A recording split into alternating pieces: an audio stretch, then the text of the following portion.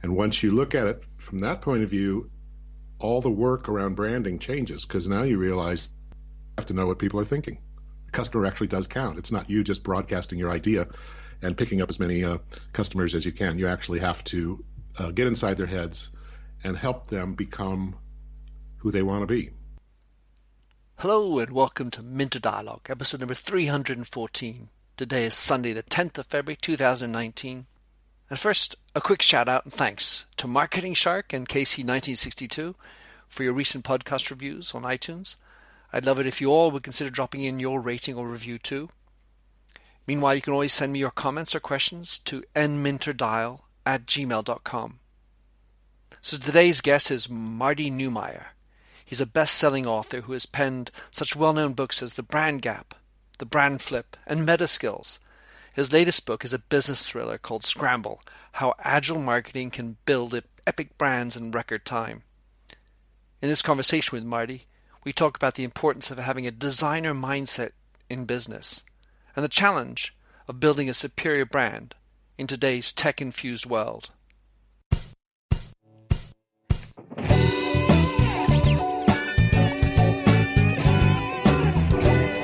Welcome to the Minter Dialogue podcast, where we discuss branding and all things digital.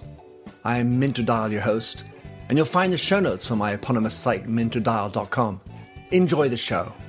Marty Neumeier, it's great to have you back on the show.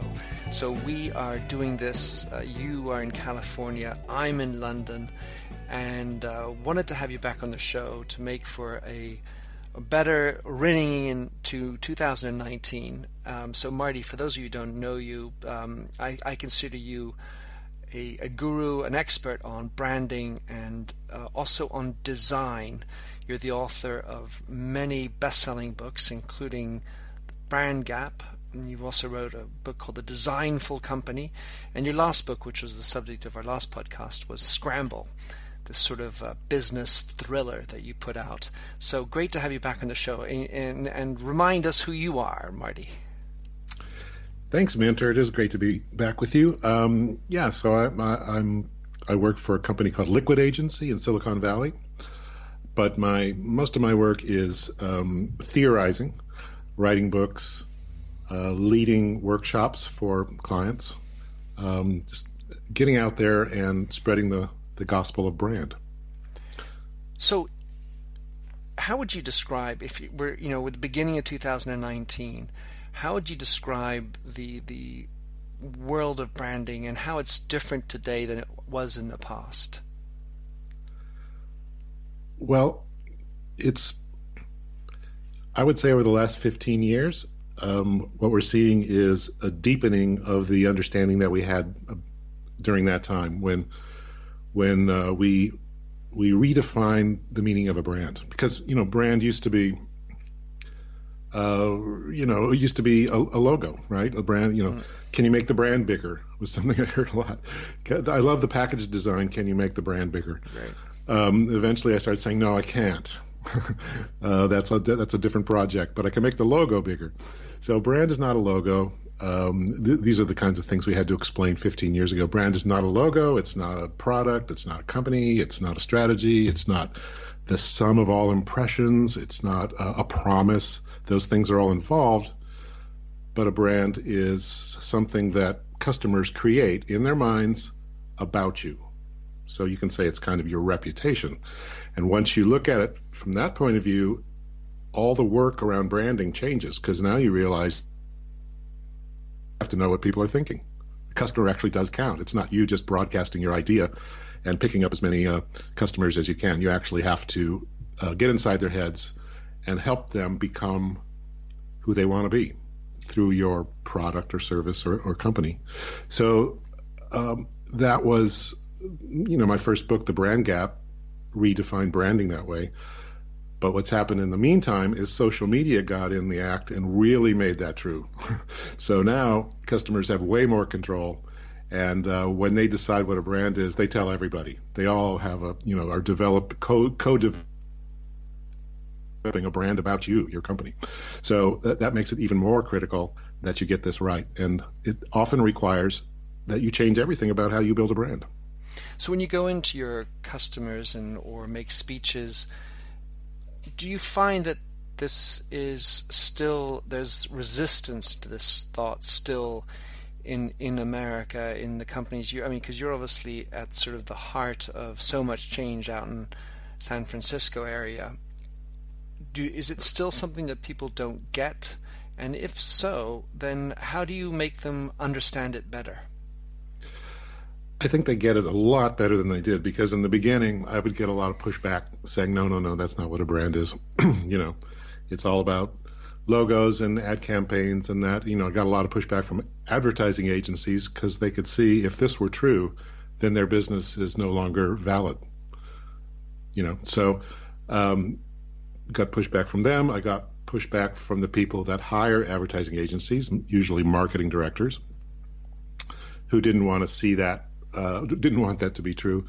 But now it's pretty much everybody just sort of like their eyes are open and they're absorbing the information. They're trying to understand what to do about it. But I don't have the problem of convincing them that a brand is not a logo anymore. That work is done. So I'm happy for that. So if we understand that brand is so much more, and of course this is where you and I, we're meeting of the minds and 100% enjoy that perspective. The challenge then for brand marketers today is what? How do you describe it? If we now get it, how do you do it?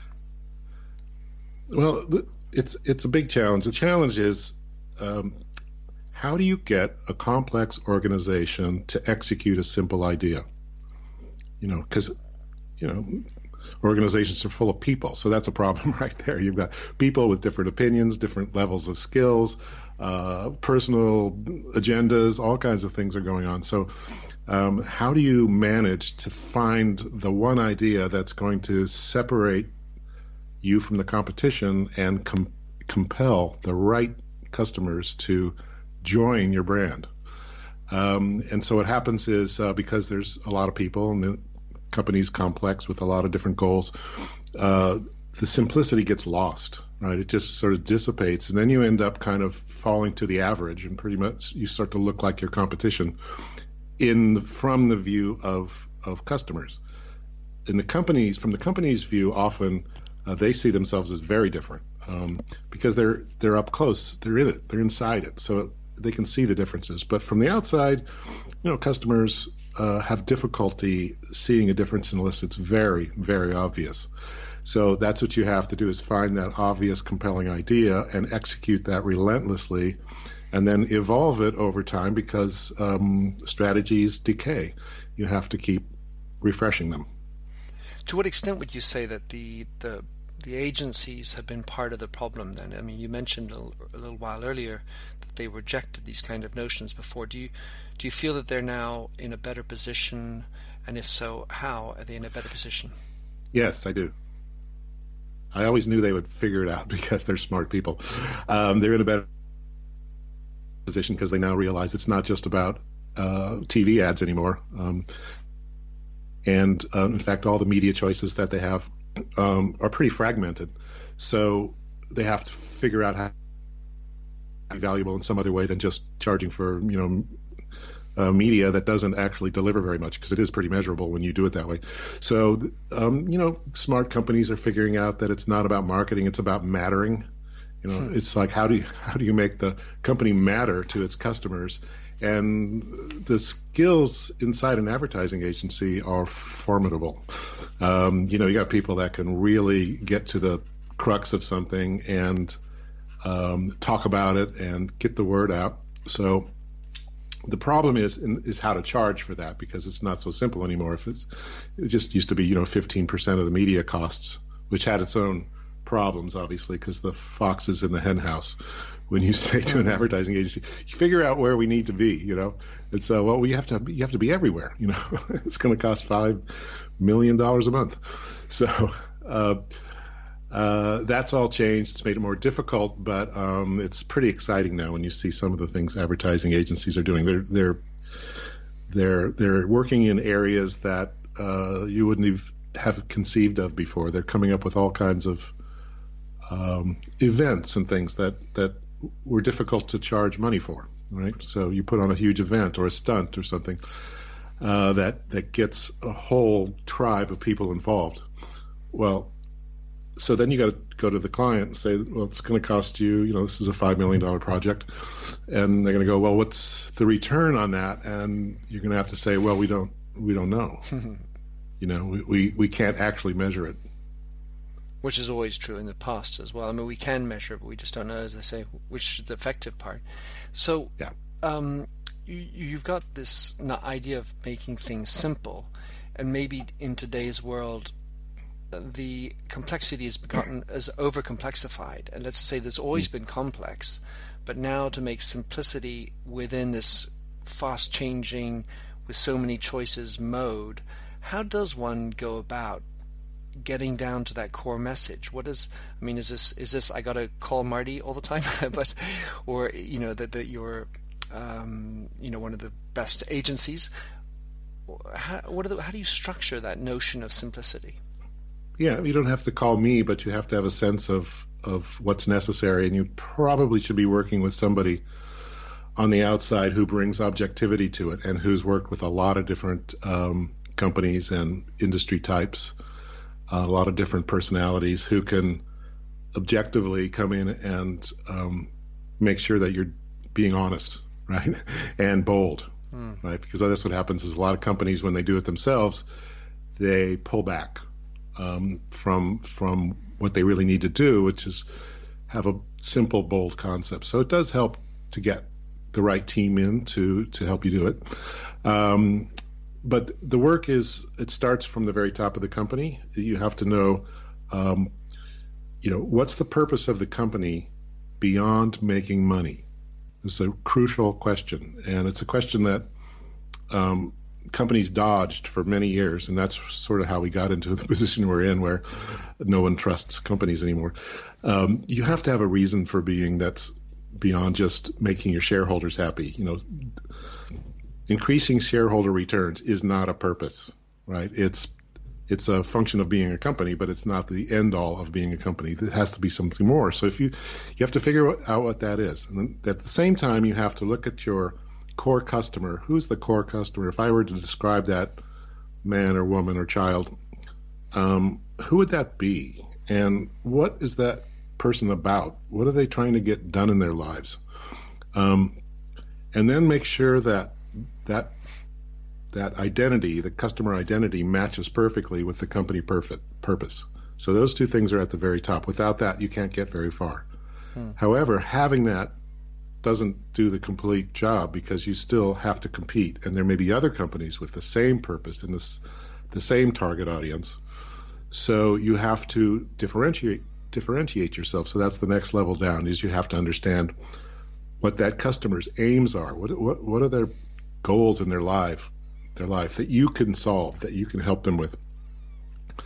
And then why are you the only solution for that person with that need, right? So I call that onlyness, and onlyness is, our company is the only blank that blanks, the only, airline that delivers on time. Yeah, right. That is not always on time, right? Or whatever it is. The only shoe company whose shoes are light as a sheet of paper, something like that. I actually have I know somebody who does something like that.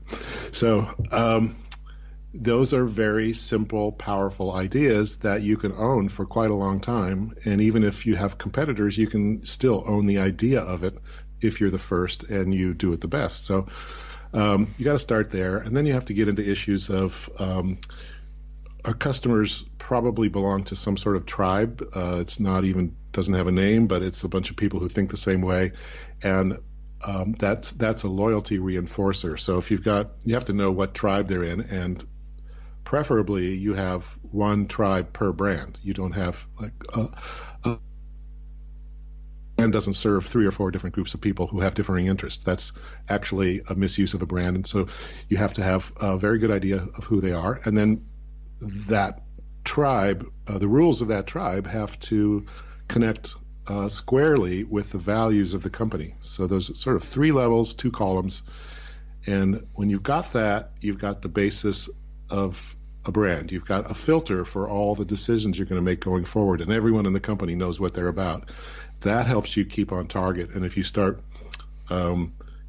coloring outside the lines, it'll be obvious to people who say, hey, wait a minute, if we do that, that means we're not this company anymore. So are we going to change who we are, or are we going to eliminate that path? So that's how you start.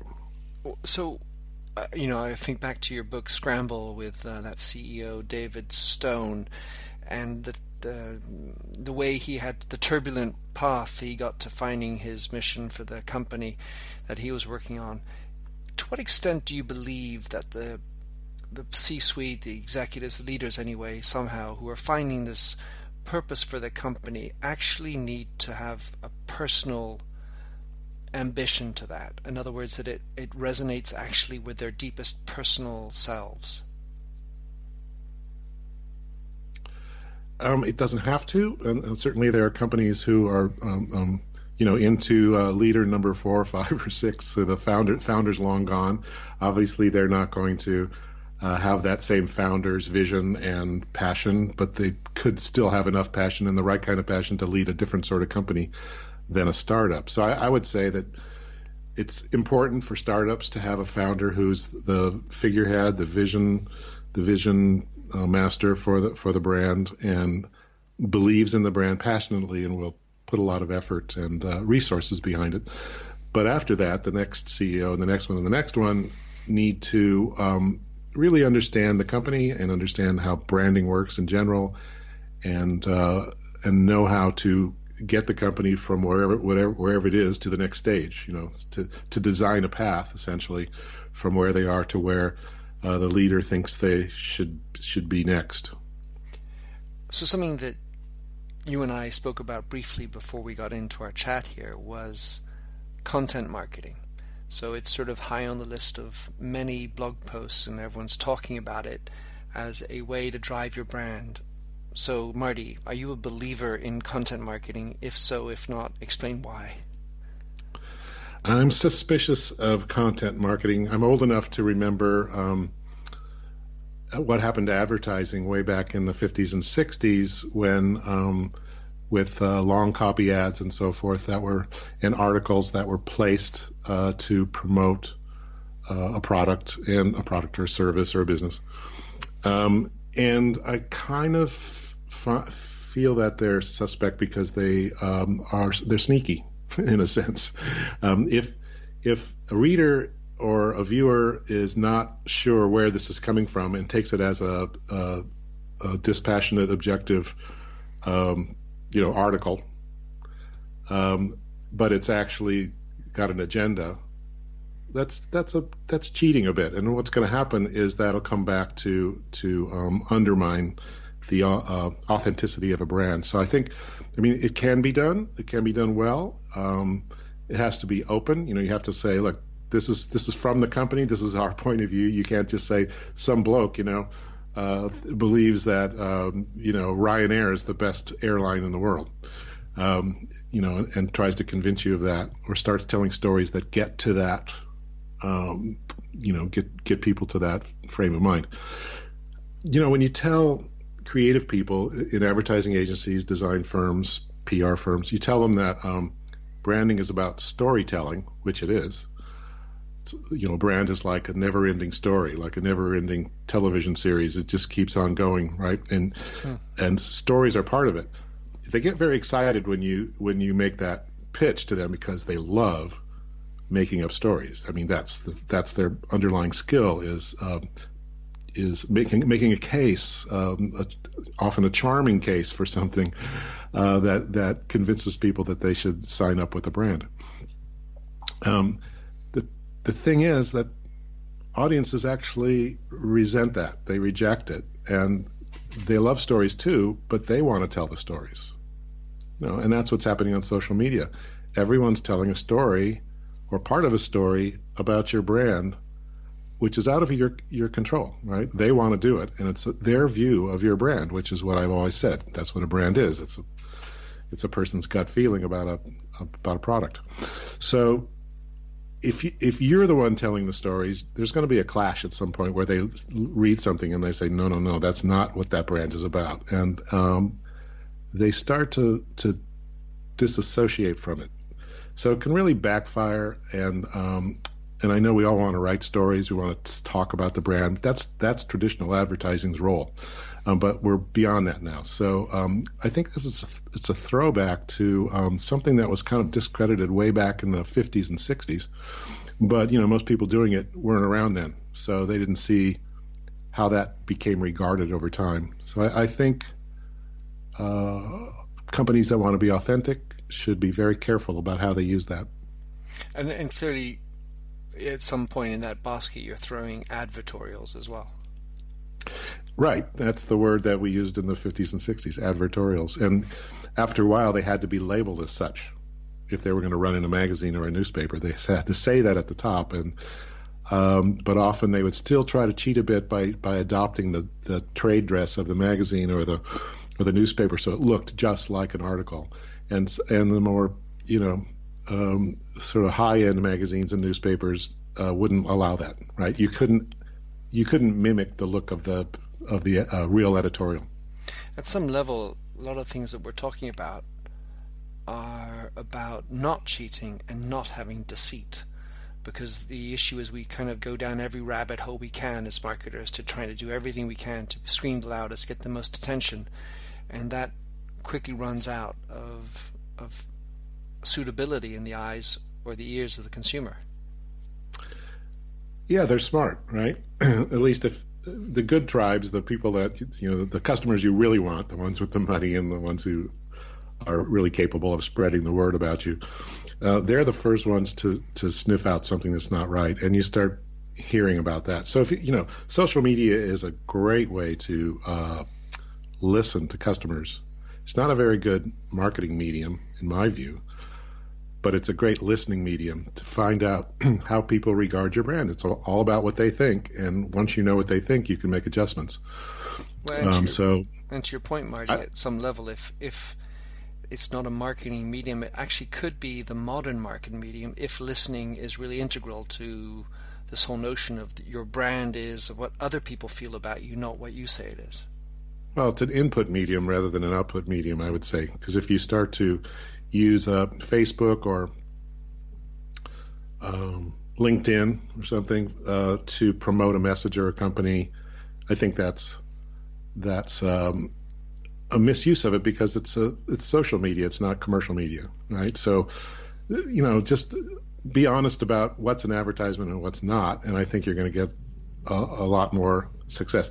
The other thing is that brands more and more are built on the actual experience, the experience and the meaning of what that experience brings, which has to do a lot with the product or the service itself. So a lot more effort has to go into just making that product or service be great, right, and different and compelling, and then everything else is more about just revealing it to people and not persuading them that it's something that it's really not.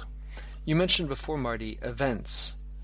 Do you have an input as to what constitutes the right type of event for a certain type of brand? How does one go about making an event which is not just the 18th thousands sponsoring of Deep Purple or something? Yeah.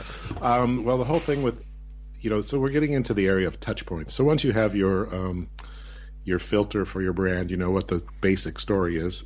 This sort of things I talked about, purpose and onlyness and so forth.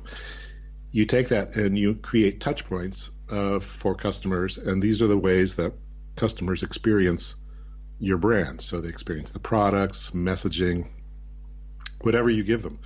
So in my view, the touch points that you create need to be pretty original or at least fresh to really make a difference. You can't just observe somebody else doing something and think, well, that worked, we can do that, we'll just take that, our competitor did it, we should do that too.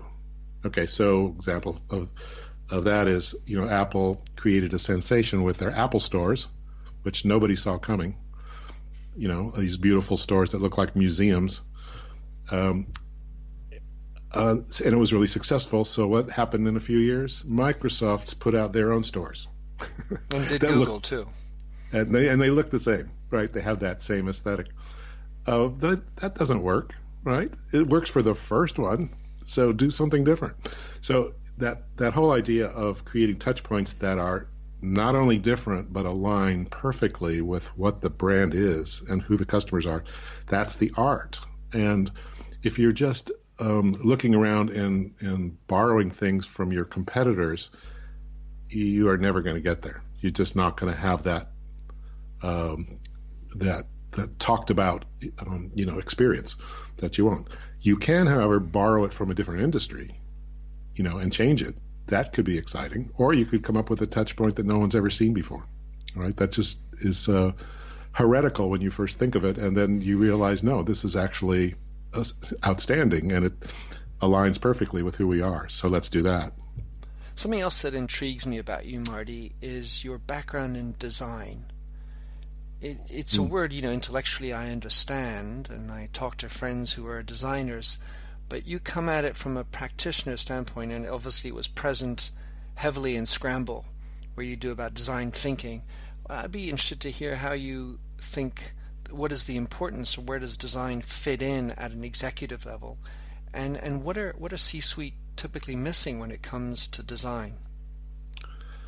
Well, I think design kind of brings up ideas of designers working at a table or with a computer, in a room somewhere in the basement, working on a specific thing, designing a logo or a website, or in a industrial building, designing a product.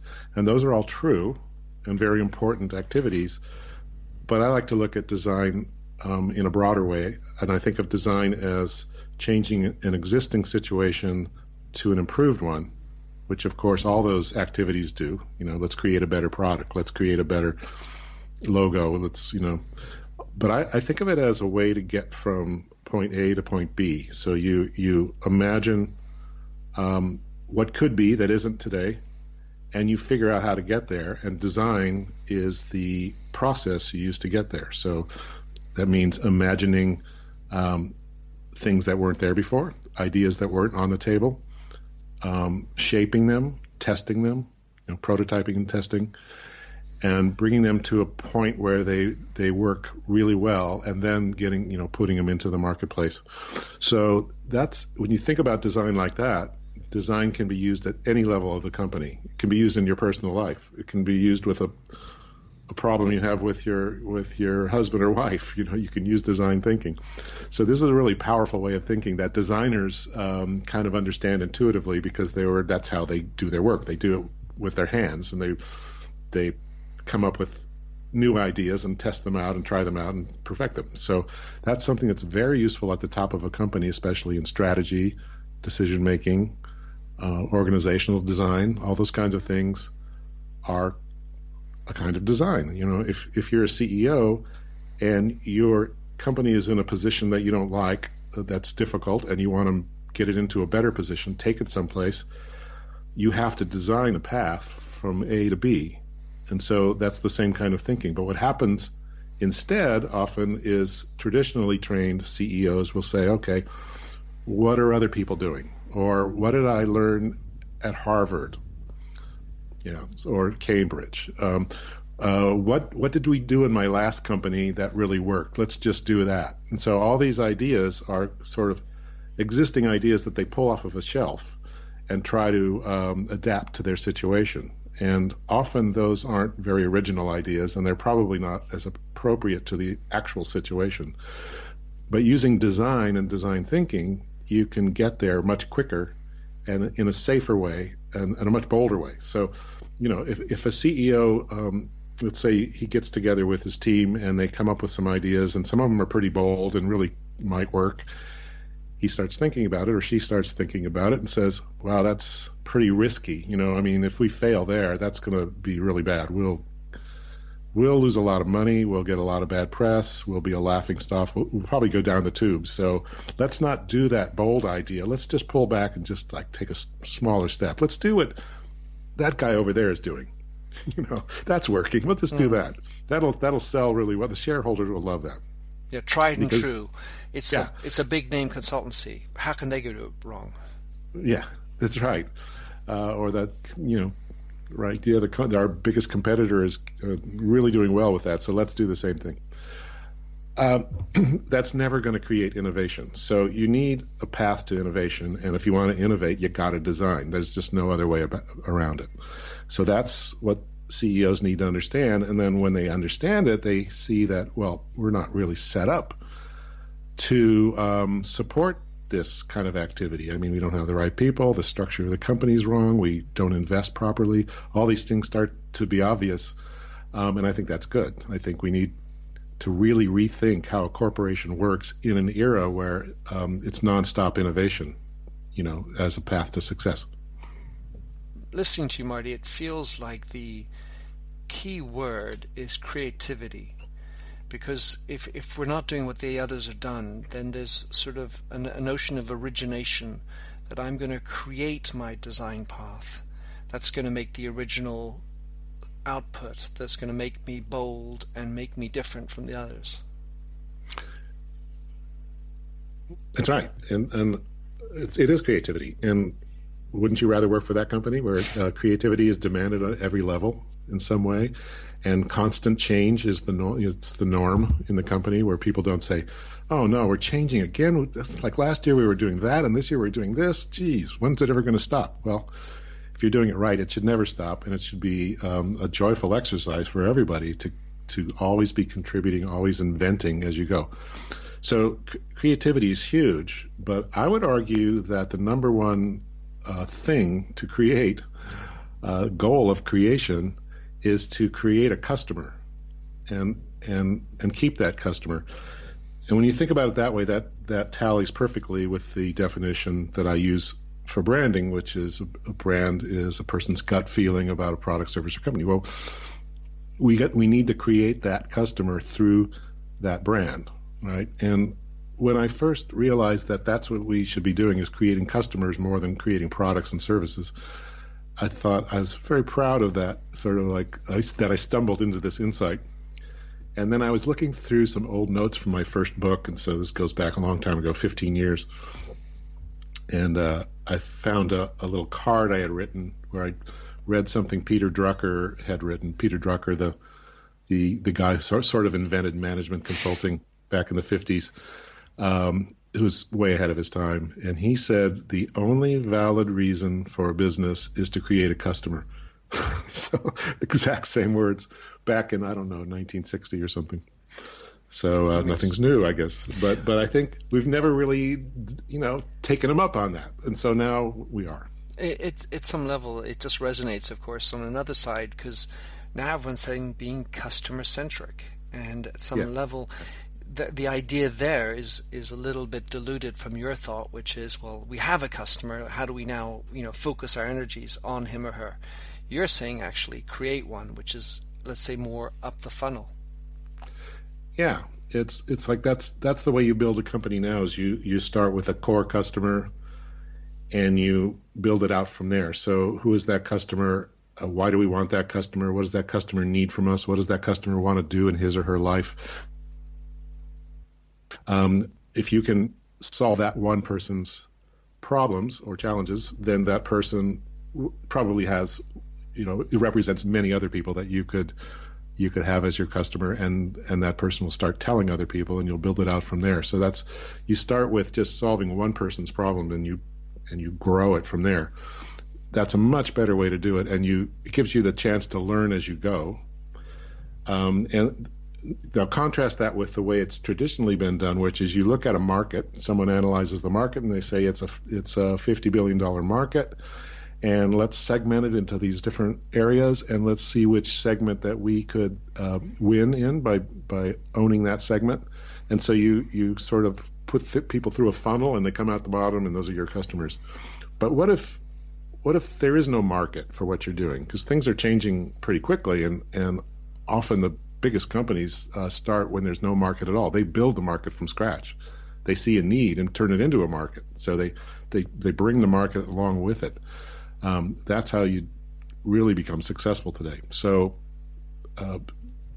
to do that, you really have to be customer centric. You have to realize that you don't exist without that customer. So it's not you're going to exist without customers and they'll find you. No, you need to solve a real problem in people's lives, help them achieve their destiny in a sense, in some little way, and they return that as loyalty. So it's a much different way to do business, but I think it's the way that works. When you look at all the companies that are hugely successful today, Apple and Amazon and a lot of others, you'll see how much they care about customers. No doubt. So, Marty, I know that you are coming to Blighty, to London in March. I am, yes. You tell us about what you're doing coming to your Brandmaster workshop. Yeah, this is so exciting. I've been giving workshops on branding for 15 years, but this is the first time I've sort of compressed it into a 2-day experience where at the end you learn so much that I'm willing to confer a certificate of to call you certified brand specialist. So that's the goal of this, is to get people through this material in a really fun, experiential way. And so when they come out the other end of this, they have a really clear view of the playing field of branding. And even if they've been in branding for 10 years, I think they'll still learn quite a bit. They'll come out, if they pass a test that shows that they've absorbed the material, they'll come out and they'll get this, and that will be a differentiator in the marketplace for them because, it means something. So by virtue of my books and so forth. So they say, oh yeah, you studied with Marty Neumeier in this, so you understand the brand gap and all, and how to zag. Yes, I do. So it'll show people where they fit in the big scheme of things. That's the goal of this first level. And the program is actually a 5-tier course. It's a 5-tier program. It's 5 courses, kind of like working your way up to a black belt. And this is the first one. So I'm really excited that the first one is in London because I love London. But it's the company that I started to do this is called Level C. We conceive it as a sort of pop-up brand school. So these courses will pop up wherever we get partners to put them on. So the first one's in London. Second one will be in France. Third one, I believe, Chile. We're talking about maybe Ireland. So that's getting pretty far in the future. But it'll move around the world, which is really fun. So people in different parts of the world will get a chance to take these classes. And as we go and add tiers to the 5 tiers, we're going to roll them out about 2 per year. You'll be able to take more than one together if you've got a lot of stamina. You can do a 1 2-day course followed by another 2-day course and so forth, and earn a certificate for each one. But our goal is to make these certificates valuable so that an employer or a boss sees that you have it, they look it up and they go, oh yeah, this is something, that you got this, and it makes you more valuable either as an employee or a consultant. So this would be something for everyone who's basically interested in marketing, probably more at the lower level, junior levels at some levels, because level 1's more the introductory white belt, if you call it. Yeah, that's right. It is, but it's necessary to get to the other ones, because I guarantee that people who have been doing this for even 10 or 20 years don't know some of these things. And so it's a reset for them, because branding has changed quite a bit. And so how much does it cost? And when is it happening? How much does it cost? And how do you sign up? I don't know how much it costs. It's sort of in line with other conferences and so forth. You sign up at, I think, clearleft.com. So Clearleft is I'll be putting in the show notes. So yeah. Or you can just go to martyneumeier.com, my website, and I'll have information about all the upcoming classes as they are announced. That's great. And so the ones in London, do you have the dates? They're at the Barbizon, right? It's at the Barbican. Sorry. Yeah. It's your city, right? Yes, it is. Barbizon is another city in France. Oh, okay. Right. You and I are Francophiles. Indeed, we are. We live in France part of the year. That's right. So at the Barbican in London, March 14th and 15th. So it's a Thursday and a Friday. It'll be a very active 2 days, and you'll get to meet a lot of people that are keen on branding, a lot of people who have been following my work over the years and are really eager to take their knowledge to the next level. And I suppose, in time we'll be back with more courses in London, but I think it's going to move around, and I think that'll be the fun of it. I like to travel, and I think a lot of the people who take my courses travel anyway, and they're always looking for an excuse to go someplace interesting. Sounds like a great idea, Marty. So listen, how can someone other than your website, which you just mentioned, follow you? I suppose you're Marty Neumeyer on Twitter, right? I am. Yeah, Marty Neumeyer on Twitter, one word. And you can link in with me, so same thing. Sounds good. Marty, thanks for coming on the show again. Great to have you. Hopefully I'll have plenty of chances to catch up with you in a pub while you're doing your Brand Master workshop. Well, that's great, yes. Looking forward to it, Minter. Thanks so much. Thanks for having listened to this recording of the Minter Dialogue Show. You'll find the show notes and other blog posts on minterdial.com. If you enjoyed the show, please like the handy Facebook button, or better yet, head over to iTunes to give a rating and review. But first, relax to Josh Sachs's Finger Paint. Oh, fill me with all your colors any different way to rid me of the gray and heal me with all your imperfections that you mention in your lack of self-security.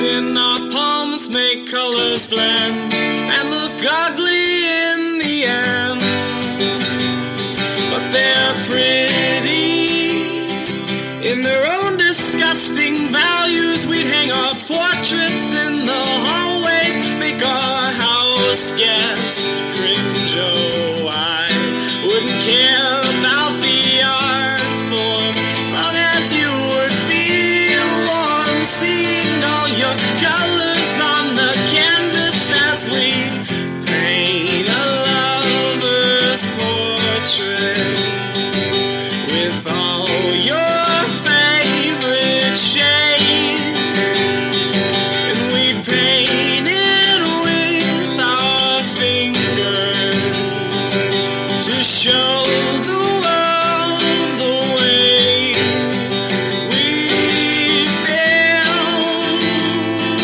Oh, I know it. All these limitations, oversaturation. Let me paint, oh, let me paint, oh, let me paint, oh, let me paint, and I paint a lover's portrait with all your favorite shades, and we paint it with our fingers to show the world the way we feel. Oh, the way I feel. Oh, the way I feel.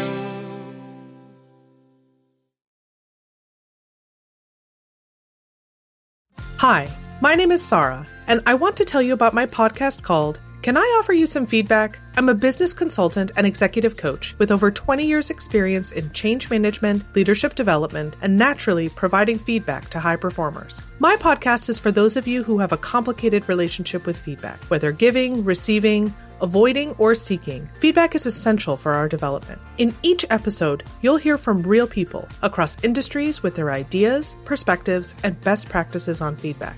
I'll also be sharing business bites with you, simple explanations of organizational tools, management techniques, and leadership philosophies that will help you and your businesses thrive. You can listen to Can I Offer You Some Feedback on your favorite podcast app or learn more at evergreenpodcasts.com.